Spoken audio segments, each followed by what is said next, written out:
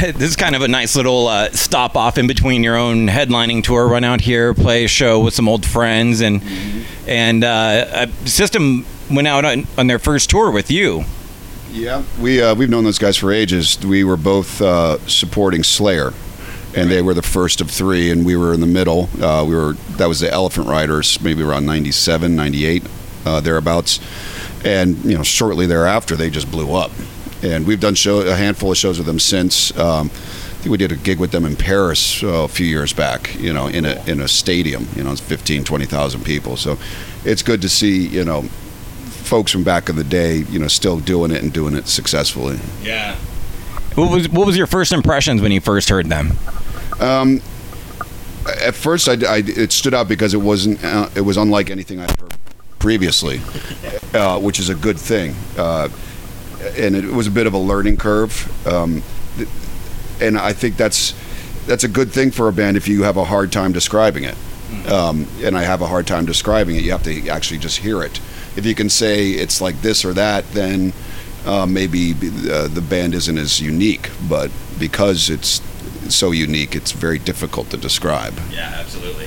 Very unique, but that's what you want in music, just like you guys are unique in your way. And I'm kind of bummed, though, like I said earlier, a little stop off on the headline tour. I'm bummed Sevendust didn't get to come along for this excursion. Yeah. But some more old friends again, some neighbors kind of to you guys, too. Yeah, they're from Atlanta, and they're both they and we were supporting Limp Bizkit years ago. Yeah, on Limp Bizkit's first record, and Sevendust, I guess, is a lot like us in some ways. It's the same lineup after 25 plus years, and they have a very die-hard fan base, and they bring it every night, and they're good people. A lot of times a band can be great and be terrible people. Sometimes they can be a terrible band and be great people. But they have it both ways. They're a great band and they're good people. And I imagine the older you get and the longer you've been doing this, that stuff matters more. Like, you want to go out with people that you're going to have a good time with, that's going to be drama-free, that's going to be easy to get along with on the road. I imagine that almost, maybe not more, but if you're tipping the scales between, like, the hot young thing or like someone you're going to get along with, it's kind of like that. Well, we were out with also right now with Tyler Bryant and the Shakedown, which I encourage everybody to listen to. They're a fantastic band. And everyone on this tour is drama-free as far as I know, which is nice. Because frankly, I'm 46. I don't have the energy for it. Right. Everything is about the show. And if anything interferes with that, then it has to go. Earlier on, in the 20s, you have a lot of excess energy, and sometimes it gets put into not so constructive things. Right. But we've peeled that all away and try to make it as efficient and easy as possible. Speaking of the live show, I imagine at this point it's hard, 12 albums deep now, to make a set list. It is, and we play 17 songs a night. That leaves hundreds that we can't or haven't played, and you can't please everybody. You've got some folks that only want to hear things from, when they were young because they want to relive that time. Right. We're not a time machine. Right. So we just do what we want to do, and people can come along for the ride or not. We take turns writing set lists. Tim wrote tonight's set list, so Dan will write tomorrow's, and that keeps it interesting for us. I think if we did the same thing every night, I would lose my mind. Let's talk a little bit about Book of Bad Decision, another killer album. Seems like to me maybe a little bit more from the onset, going for some different sounds, and a little bit more electronics, keyboards, and getting some different kind of sounds in the Clutch pantheon of sounds. Well, the past couple records have been free of that stuff for the most part. But on Blast Tyrant there was quite a bit of keyboards on it, synthesizers. On Elephant Riders, we had some brass on that as well. So this has kind of brought it back. Vance Powell, who produced it, has his background in live audio engineering, and I think that really shows. He has, primarily a country background. He did Chris Stapleton's records, but he's also worked with Dead Weather. And at the end of the day, a microphone doesn't give a damn what genre your music is. You just got to know how to place it and what cabinet to use and how to mix it, and he knows how to do all those things. Was that Was that the mission statement kind of going into the album to kind of mix up the sound a little bit, the soundscape a little bit? Yeah, we're very proud of the last two records, but I think any artist always has that creative impulse to try to do something different just for the sake of doing something different. Right. It doesn't need to be justified. And you don't know unless you try. And we were very well rehearsed into the studio, so it was more like it was easier to capture more of a live vibe. We only wrote one song in the studio, and we did that just because we had an extra day. And we've all learned that writing songs in the studio is not a good idea. You got to write them and perform them on stage first to really figure out what the hell's going on. Really? Okay. Yeah. Good to know. That's the philosophy, and always the one thing I love about you guys, always kind of working in some sense of humor that always shines through in your music, not taking it too seriously. I mean, there's certainly those bands out there, but that's one thing that there's always kind of that playfulness, that tongue-in-cheek, and that have fun with your music. Well, I think it's just an extension of our personalities, maybe particularly mine because I write the lyrics. I like a good laugh, and I think it's easier to be oneself, and that's just, I guess, my nature. I know there are bands who are very serious, materially, right. And that's all well and good, and I dig that, but to me, that seems like a lot more work for me to kind of always put oneself in that headspace. But if you're just honest and the music is an extension of yourself, it's a lot easier. Just easy to be you. Yeah. Like we were joking around earlier, I'm kind of surprised. Like you said, the band's been around almost 30 years now, and I hope that you guys are going to take some time and celebrate that somehow, some way, with that coming up. I think collectively we're not really keen on nostalgia because I always kind of felt like that's kind of admitting that you're not looking forward to the future in some ways.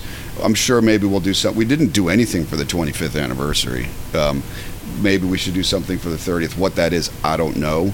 But it's hard to believe it's been that long. It really is.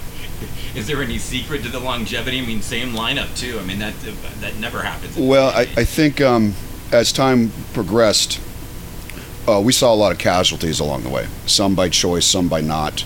Either bands broke up, or people left this earth, or people threw in the towel for whatever reason. And we realize now that what we have is very, very fragile, and we're very defensive about it, and we don't take it for granted. To be able to make a living in the creative arts is a rare blessing, so we treat it with respect because we want to keep doing it. I mean, I know most of my musician friends have to do it as a hobby, and we get to do this for a living, and that's pretty awesome. And on your own terms, and your own way, and your own label. Yeah, and that makes it. That was a leap of faith for us because we're not businessmen by nature, but it really liberated us. And now, if anything goes wrong, we know who to blame. Mm-hmm. It's we can't point the fingers at anybody. We've made mistakes, but you have to learn from those things. Right, and better to learn them on your own with your money. You account for everything in that way. Yeah, and it's usually the relationship between a band and a label is very antagonistic for the most part, and we did that game in the 90s. So sometimes it's a bit schizophrenic for us to make decisions both as a label and as an artist, but we figured it out in the end. Yeah, because you don't always want the same thing. Yeah, and I remember when we were signed to labels, I wanted our records to be like the packaging to be like a pop-up book, mm-hmm. and we would always get pushback. But now I understand, these things cost a lot of money to make. They're heavier. It costs more money to ship, more moving parts to go wrong. So you got to be able to wear two hats at the same time. Yeah, look at it from all sides. Wanted to get your opinion on it because you mentioned it earlier. Like they said that first tour with System of a Down, opening for Slayer. Yep. Them calling it a career now. Any thoughts as we kind of say rest in peace to Slayer? Well, who's to say that they're Slayer? They can resurrect the undead. You can't overstate their influence on metal. No. And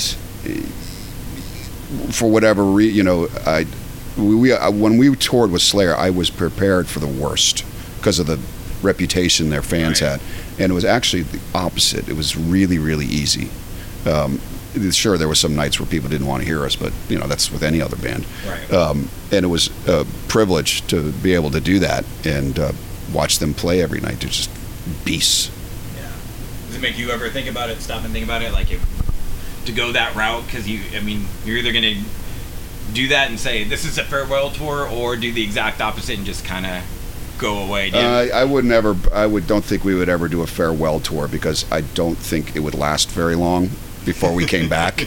And then people, because sometimes it's like Ozzy with No More Tours. It's like, No More Tours 2, which is pretty hilarious, actually. It is. I think people who have the creative impulse, once sure, touring can be tough. You miss home, you eat terribly.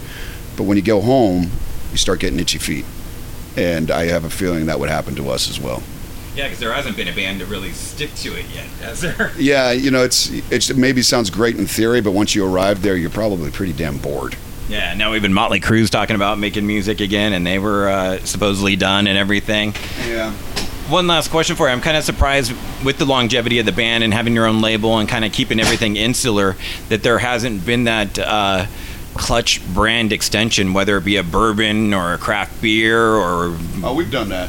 Bud or okay. Yeah, we did a collaboration with New Belgium, and we did a dark sour ale, and we didn't just throw our name on a beer. We actually went to the brewery and researched it. When I say research, I mean drink a lot of beer. Right. Of course. And we participated in the process, dumping in the hops and all that. So it's a limited run. Even if you found a bottle right now, I don't know how good it would be, because it'd be pretty old. But it's fun. Is that something that you'd like to do more of in the future? Maybe.